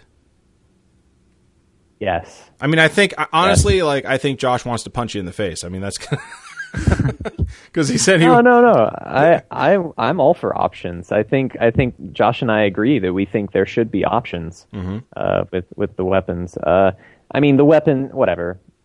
At the end of the day, that's a minor thing. But I do think, like you said, putting your best foot forward at the beginning is really important, and showing people right from square one that they have the choice to become anything that they want to be by letting them choose how they're going to approach the game right from that, first this time you step out of the prison. I think reverting away from that is not the best idea. As for skipping Cold Harbor, it's fine with me as long as you've done it already once. No one should be able to skip it the first time, but as long as you've done it. And that includes, beta. When characters are wiped, everyone's going to have to do it on day one, even those of us who have been doing it in beta. And that's good. That's how it should be. I kind of hope, I mean, the kind of side of me hopes that people who skip Cold Harbor don't get the Sky Shard. I'm sure they'll give it to them. But, it's like, if you just skip something, I don't think you should get everything that you would have gotten if you had done it. I agree. I have honestly, the biggest problem I have about any of the changes that they've made regarding the starting experience is one that you guys actually will probably disagree with, because no one else agrees with me. I'm just weird. But I really hate the fact that they have you skip the starter islands. I think it's a bad call. I just don't think enough people are going to go back, because I know MMO players, and MMO players by nature don't like backtracking. I mean, some do. The completionists, the achievement hunters, the ones that want to feel like they've done 100% of everything. There's people like that out there. I'm kind of one of those myself, but I don't know. I don't think it makes sense. I think there's some real weaknesses with teleporting you straight to the city. I mean, I think a subtle change that would have made things so much better is, send you to the island, keep the story the same, but you have the option of skipping the island and just going to the city, rather than sending you to the city and then putting you in the position where, you feel like you have to backtrack. And it's like, am I going to be hurting my character by going back to a lower level zone? Whereas if you start on the starter island, you have these two choices, 2 plot hooks, each of which is really compelling. You've got the prophet that's saying, oh, I'm over here at the city. I'm in the harborage. Come and find me. We need to plan our next move. And that's plot hook number 1. And all of a sudden people are like, oh yeah, I kind of want to do that. Maybe I should just skip this island so that I can go meet up with the prophet again. And then the second plot hook is you have someone from the island itself who runs up and is like, we're under attack, or, something else is happening. It's like, we need you to help us. And then all of a sudden the player has a choice of okay, do I want to stay here? Do I want to try to help out what's going on with the island? Or do I want to go and get back in touch with the prophet as soon as possible? And I feel like that's just a more natural choice given the plot line, given the recorded dialogue even. I mean, Michael Gambon, the prophet, his recorded dialogue even says I'm far away from here in a city, it's like, well, wait, I'm in the same city. You're not far away. It's like, it just, it doesn't jive very well with the way that the story was written. I think they should start on the island, and, if you want to turn around and there's a ship right there and it's like, get me out of here, I don't care what's happening on this island, then I think that's a much better choice than putting people in a position where they feel like they need to backtrack. Like, I need to go backwards. I need to stop moving forward so that I can be sure I didn't miss something. Yeah, I agree. I think the right way of doing that is to put you on the starter island, and then from there giving you the choice to move on to greater, bigger and better things. Not necessarily put you directly in that area without the starter island. I want to make it clear that I don't want to punch anyone in the face who thinks that it should start on the starter islands. No, Josh, I think you've made that perfectly clear. That you want, as long as you agree that choice should still be there, right? And that's the only part where me and Evarwyn or me and Andrew differ. We think that you should start in a different spot. I think you should start in the cities. You guys think we should start on the islands. honestly, that's how I thought they were going to do it. I would have been just fine, and I would have been none the wiser if they would have just had a start on the starter islands and exactly what Andrew said. Just have a captain there saying, "Oh, I can get you out of here if you want," and you're like, "Oh, sure, okay, I'll leave." Josh, not only are you obviously a very violent human being, but I think you're a purveyor of hate and probably a racist as well. So that's me. I think can attest to that. Josh, I think everyone can take your comments in stride, of course, because everyone knows they come from passion and from trying to be entertaining, which you are, of course. Yeah, right. Have to put on the show, right? That's right. And anyone who feels otherwise is probably just kind of silly. And they should die. Wow. All right. So then you can email Shoddycast. Oh my God. All right, guys. Andrew, you are doing the community a service. What you think, anyway, is a service by creating an add-on for Elder Scrolls Online. You think it's a service. Some people may not, and you want to kind of get into this today. Tell us about your add-on for Elder Scrolls Online, and then tell me what you think about creating add-ons for this game and why it's a good thing and why you think your add-on's a good thing. Uh-oh. Can of worms time. No, sir. Don't worry. I got your back, bro. I'm not the most popular person on the internet this week. There's some people that are not too happy with me. I had somebody randomly email me because they knew I knew you and were like, "Can you yell at Andrew?" And I had no idea what they were talking about. Why? Because of an add-on? Because I don't even explain it because I have no idea what this is about. I really don't. Was it the SCT? Yeah, it's not just the combat text. I mean, it's. I think that. Okay, so here's the situation: is that ZeniMax has built into Elder Scrolls Online the ability for add-on developers to make UI mods that change the way that the UI functions, that change the way that information is presented on the screen, that change the way that you can tailor your game experience to be one that is most comfortable and most enjoyable for you. And, as Josh has so eloquently said, that, options are almost always good.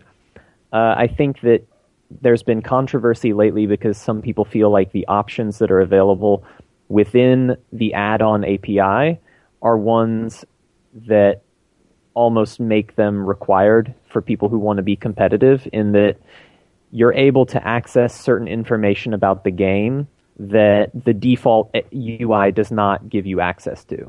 So there's data there that add-ons can use that enhances what's available within the default UI. And so people that use an add-on might be able to know something that people who don't use that add-on do not know. All right. Let me stop you there for a minute, Andrew. Yes. Andrew, did you make a guide that details every single sky shard in the starter areas? Did you do that? I did. Okay. You know who else did? Several websites. A lot of other freaking people did that crap. Yeah, exactly. Now, am I going to use that? Not that I don't like Tamriel Foundry. I love you guys. Tamriel Foundry has been the home for ESOTR, our guild, ever since, we met. Yeah. And absolutely. So we know that. I love Tamriel Foundry. Not going to use your Sky Shard guide. Yeah, and I mean I think that is a perfect example, Ivarwin. I really do. I mean, I think that someone who wants to, it's like a spoiler tag. You can put something inside that, and people who are curious, inquiring minds who want to perhaps just find things in an efficient way, they can take advantage of that information. But the only difference between the Sky Shard guide and the add-on is that I think that people just feel like the people that don't use certain add-ons may be punished. Well, look. But I mean, it all boils down to this. You've got a common thread here. There's a common denominator. And that is this. All right. If it offends you, don't use it. If the fact that there's an add-on out there that extracts this information, if that bothers you, don't acknowledge its existence. And not only am I not using Andrew's wonderful add-on, which I'm sure is probably fantastic, or his Skyshard guide, but I'm not using anyone else's add-ons and Skyshard guides. And I don't care. I used that stuff. I was, part of the boss mods and DBM and Healbot and all that, Deadly Boss mods back in World of Warcraft. I know what that is, and that's not my play style. And if it's not your play style either, then don't use it. Now, if you're telling me, but Varwin, I'm a competitive gamer and my guild needs me to use these things and it's got to be there because it's a tool and we're not going to be able to get the number one world first. Well, check the situation you put yourself in, guy. If that's the situation you put yourself in, then get it and use it. And you go to Tamriel Foundry and use their and use their add-on because they're brilliant. And it's gonna be good. And if you don't, go ahead, Andrew. I'm sorry. I don't know. I really appreciate what you're saying. I mean, I really do understand what people are saying in that, I think it's largely a PvP issue. And I think one of the sort of popular suggestions that's come out of this controversy, if you want to call it that, is the option of having PvP campaigns where add-ons are automatically disabled when you enter the campaign. So people who want the pure, unadulterated UI experience can be competitive and not feel like, they're losing a fight in PvP because their opponent had information that they didn't have. But, that's not really my decision to make. I am approaching this as someone who's been invited by ZeniMax to create tools to improve the game experience for people who want to use them. And what my add-on does is it does things like it creates new unit frames. It adds buff timers so that you can know how long a buff that you've used is going to last. It lets you, see how your debuffs are affecting your target, what debuffs are on your target. It lets you see... It kills puppies as well, right? That's what you're leaving out here. Kill puppies, yeah, it clubs baby seals. There's an automated feature for that. It does it automatically every 5 seconds. It clubs a seal. Spills oil in the Pacific Ocean. Yes, oil spills. That's an intended feature.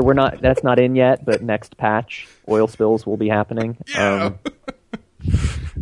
Yeah, I mean, it adds a lot of information into the game that for people who are used to the MMO genre, people are used to the sort of features that have been in MMOs for the last 10 years, they might feel a lot more at home with my add-on installed. Scrolling combat text is a popular one. I feel like when I play the game with my add-on installed, I feel like I'm more connected to combat. I swing my weapon and I see that number and I'm like, oh, I just crushed that guy. If I crit, I know I crit. I'm not just like, oh, I think his health bar moved a little bit more than it did last time. I think that was a crit. I think I critical hit that guy. That was awesome. No, it's like I see the bigger number. It's like, yes, critical hit. It's like more satisfying. I know when I cast a buff, it's like I see the effects on my character. It's not that I'm just looking at the UI. It's not that I'm just looking at the game. It's that I'm using both to know, I've got this buff that's making me stronger for the next 20 seconds. And to me, I don't enjoy the game as much without those things. Well, yeah, and there's many people out there that would agree with you. And, for those of you out there that are kind of giving Andrew, a tough time, listen, all right, relax yourselves. Okay? Just calm down. I can handle it. It's okay. Well, you know what it is, though? It's selfishness when it boils down to it, because they want to control your experience through how they think their experience should be felt. And while I understand, it's definitely, it can affect you as a player. Andrew's choice to use an add-on affects you as an individual when you're playing this game. Just don't play with those people. Then maybe that's the MMO crowd, and you don't want to play with those guys. Find a guild that doesn't use those add-ons. Again, it all boils down to that choice we were talking about. So, speaking of little thorns in the side, let's see, Josh, Imperial Edition bonuses are pay to win. This is something that has been a thorn in kind of your side for a little bit. And when I say Josh, I mean Josh and Kyle, and of course Shoddycast as a whole. Let's talk a little bit about this, because I know you guys have taken a lot of flack but you've also taken a lot of praise too on your vocalization of the Imperial Edition being pay to win. Okay. So we're entering the opinion zone, people, and what an opinion is it's my personal beliefs, and it doesn't have to be yours. So that little disclaimer is out there right now. Honestly, what the whole thing boiled down to me was I was going to get the Imperial Edition. I had plans. I think all of us here want to get the Imperial Edition. You've been following a game this closely so long. You'd be kind of crazy not to. Sure. But I had said that I will no longer be buying the Imperial Edition. And my choice behind that wasn't so much as, these are pay gates. I refuse to ever participate in any pay gate ever. I've played MMOs where I have participated in pay gates, and I've done it gladly because I've had the money to spare to do that. Now, the thing with the whole changes and stuff when they announced this Imperial Edition, these were changes, these were additions that I feel like was taking power away from the developers. And Andrew, I loved your article on Tamriel Foundry, especially the part where you tore into the whole factions being unlocked for everyone at the start of the game for those who pre-ordered the game. And I thought it was very interesting, pointing out how it seems like a compromise for the developers. Like, they hadn't planned that initially when they started the game. They were always... ZeniMax was very sold on their faction combat and this sense of player pride. And as we go down the list and we look at all the additions of the Imperial Edition has made, it seems like compromises from the developers that they didn't really choose themselves, but maybe their company chose for them. Did anyone else feel that when they were reading through those? Or Yeah. Definitely. That's the thing that kills me. I want the game that they had envisioned when they went to make it. I felt that this whole thing was just marketing. Well, about that, at least about the faction stuff, I want to take advantage of the fact that I'm even on this podcast right now with one of the people that is, probably one of the world experts on Elder Scrolls lore, because one of my concerns about that decision was I wasn't, in addition to the faction pride, I wasn't sure how much I could justify to myself that it made sense within the lore. And I think of the five of us, I'm probably the least lore-informed person here, but it just seemed a little bit strange to me. So, Daria, I'm wondering, how does that decision to allow that sort of racial intermixing? I mean, obviously choice and free will and stuff is a feature of the single player games when you're a, singular protagonist, but when you're just sort of one of many, I mean, how does that, is that consistent in your view? I'm curious. I think it's as consistent, if not more so, than locking everything up in these three very tidy, very artificial, to be honest, groups. Like, obviously, it's at least before the whole everyone could play anything thing happened. I noticed that on Tamriel Foundry, the guilds, like, there was a lot of in the Ebenheart Pact. Everyone wants to be an Argonian or a Dark Elf. Nobody really wants to be a Breton, a Redguard, or an Orc. But when you can play your Dark Elf in Hammerfell, where you really want to be, I think it's gonna balance the factions out some. And I don't think it's not like High Rock is only populated by Bretons. It's not out of the question to have Dunmer or your Altmer or your Imperials in High Rock joining this alliance.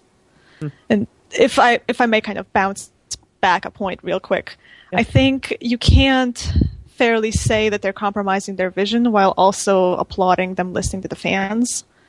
Because I think what we're getting now is what everyone has always been asking for. And if they are compromising their vision, obviously, but I think they were compromising their vision when they upgraded our bank 30 slots. Like, it's something the fans have been asking for, and they're now getting it. And I don't think you can really say one is good for compromise, one is bad for compromise. I guess They're what just, I they're- Go sorry, ahead. sorry. Oh, I guess what I'd say that I'm always for compromise when it's they're doing it for the gamers, for the fans, the people who are actually taking out their money to buy the game. I don't like it when I feel that those compromises are coming from the higher ups, the corporate suits are putting their foot in. That's, I guess, the only distinction I would make. Well, Oh, it sort sure. of seems like that's we're talking about two different things here. One regarding the Imperial Edition and the inclusion of those items you have to pay extra for. That being, an issue that you got to pay extra to unlock the Imperial race. 5 days of early access, the maps, so on and so forth. Versus maybe just the mixing of the races through political faction lines, which is what I think Lady Naravar may be speaking on right now. I mean, I think I'm kind of talking on both issues. I think everything was something the fans wanted.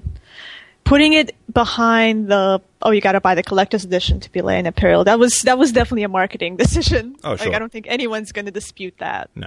And if I was making the choices, it would be you would get it with a collector's edition, or you could buy it later as a in-app purchase. Like, you don't have you're not going to get your map, you're not going to get your book, you're not going to get your statue, but you can buy your Imperial race unlock for $5. Yeah. And I think I'm going to go ahead and make a prediction that that's going to happen because I think that would make them a lot of money. Sure. Well, yeah, and I like how you bring up options because I think that's very important. Now, if this whole Imperial Edition had been launched along with an announcement that you can still unlock all these through in-game progression somehow, I think it would have been much better received. And just from a marketing standpoint in general, I think would have been a smarter move to do. I wish they would have done it. I have seen people who say they would be angry at that, like, oh, I paid $10 extra for this, and they dare give it to other people later. Oh, how dare they? Yeah. We're not saying for free. They're not. I don't. handing it to them. You have to do a whole bunch of stuff to unlock. Yeah, it's all Plus the it- hours you saved, right? It's all the hours you saved, Yeah. not having to grind towards. them. Yeah, or the money you paid if it's a purchase, and they're still not getting the book, which is why I really bought it. They're not getting the cool statue. Like, you're still getting a very special edition, even if somebody else gets to play an Imperial later. I think it goes back to what we were talking about with the add-on. People sometimes don't like other people just having cool shit. Like, How dare you? Yeah, exactly. like, it's the whole UI thing just seems so bizarre to me. Like, would you complain that somebody has better internet than you, or has a faster computer, doesn't have I've seen as that much complaint. lag? Like, that's People just complain about that all the time. Yeah, I've Yeah, literally but yeah, that all seems that, like yeah. They do like it. at least you can anybody can download this add-on. You're not charging money for it. You're not only giving it away to your friends. It's available to everybody. Andrew, they you can should use charge money it. for They that. can't use it. I don't know. Choices are good. They are. They are good. That's the name of this episode, by the way. Choices are good. Choices are good. are good. Definitely. That is the theme, I think. Yeah, definitely. I don't know. I think the dangerous thing, though, with the upgrade later to Imperial type of thing is that I think it's a good idea. I mean, I think it's just the trouble is that the only thing that would have made everyone happy, everyone outside of ZeniMax, the only thing that would have made everyone within the community happy is if everyone who pre-orders or everyone who buys the game gets Imperial. And, Right. no one could have complained about that. But it's ZeniMax's job to make a collector's edition that makes people want to buy it. I mean, it's like this is a business that they're running here, and having 2 tiers, or even 3 tiers if you think about the digital versus physical, having multiple tiers of their product, that's how you allow people to self-select as like what is their willingness to pay for the Elder Scrolls Online. You've got people out there who are, easily willing to pay $100 for the physical Imperial, and those are the people that have done that. And giving people the option of self-selecting and allowing them to buy that higher tier, that's their job. That's the job of their marketing team to do that. So they had to put something in there that was going to make it worth people's time. Yeah. Trouble I think with that's- giving people... Sorry, one second, Josh, and then you take it away. But the trouble with giving people the upgrade to Imperial later thing is that I don't think it's fair But the flack that they're going to get because of that, the hate, the criticism that they're going to get because of that is because people are going to say they're triple dipping.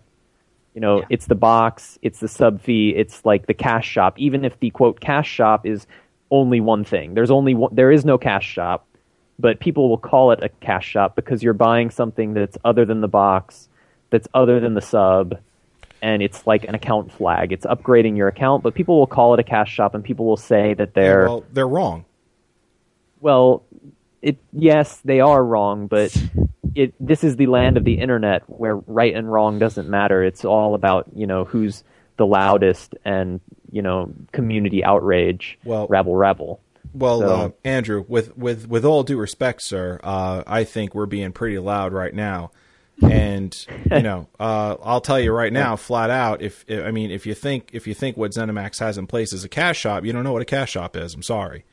Cash shop is when you're playing, Dungeons and Dragons online, and you open up a cash shop by clicking a GUI interface button, and you can buy armor, weapons, potions, scrolls of resurrection. That's a cash shop.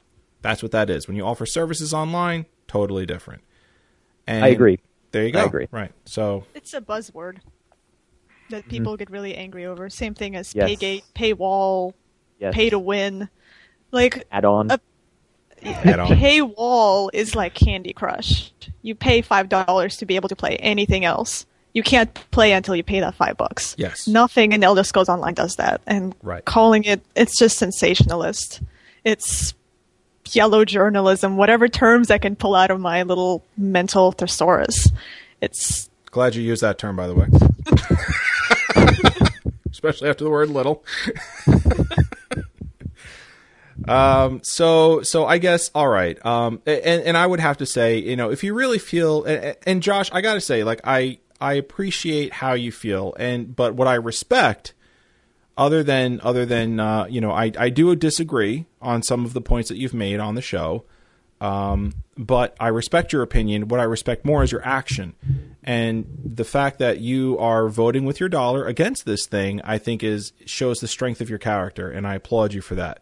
No matter how wrong I think you may be in some of your Well, points. can I say I applaud ZeniMax's business sense, because they've sold more copies of their Imperial Edition as a result of this, and I think that's very good that Andrew pointed that out. As far as a business decision goes, like, it was pretty ingenious to have something, as important as a whole entire race, which, by the way, as far as what I've read, the only other MMO that has locked off an entire race and you have to pay for it was Neverwinter, and that's a free-to-play MMO. So to have a subscription fee where you're paying Elder Scrolls Online for the box, you're paying monthly, and then on top of that, if you want to have access to all the races, you'd have to take out your wallet again if you want access to the Imperial.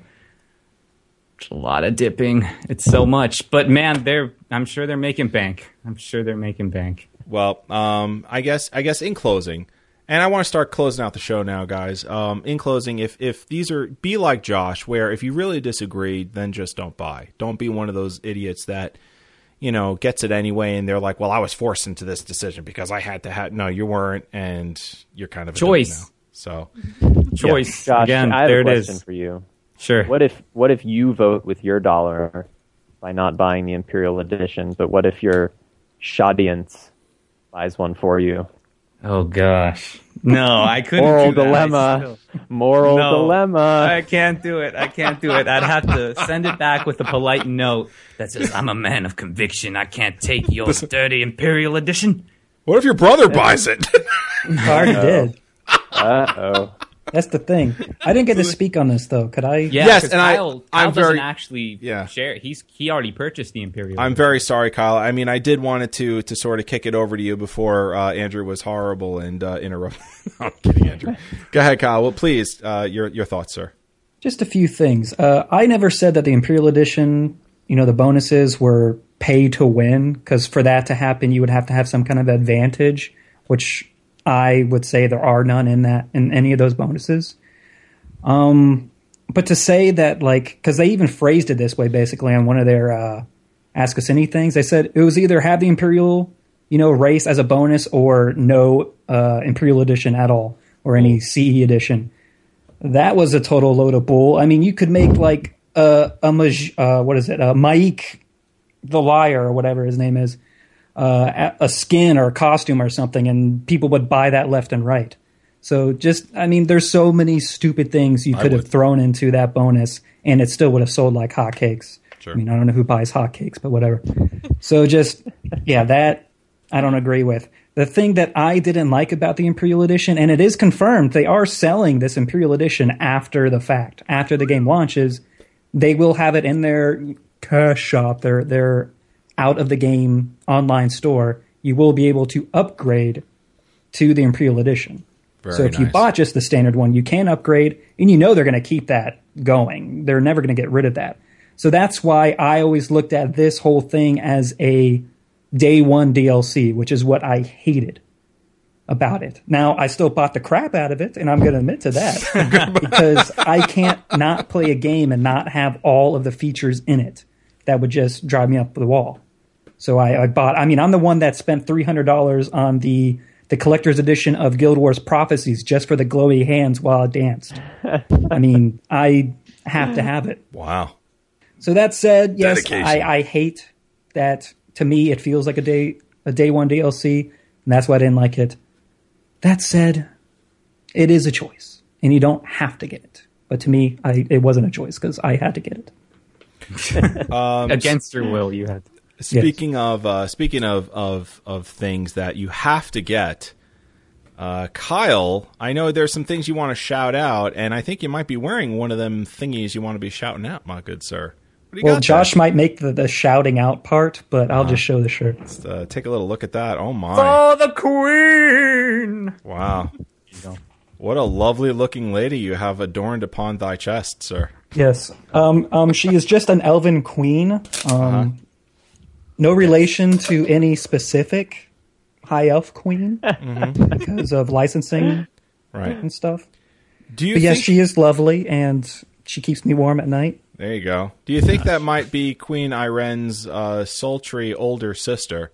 I can't even say that. We can't even say that it's part of the Elder Scrolls universe. Okay. It's just an elf chick that's hot, has just a hot a nice elf rack, chick. and the shirt looks very nice. Oh, okay. I didn't see her holding any weapon racks in that picture. They took the weapon holding racks out. something. Oh, my. But yes, lovely shirt. Yeah. Shottycast. What is it? Shottycast.spreadshirt.com. You tell me, man. There you go.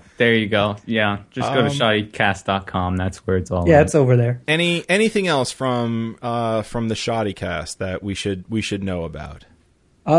We will be streaming quite frequently. I had it this week, but ESO will be streaming a lot on our channel, which we switched over. Now it's twitch.tv/ShoddyCast instead of whatever it was before. Andrew, what about you? Anything that Tamriel Foundry or Tamriel Foundry is working on that the whole world needs to know about? Yeah.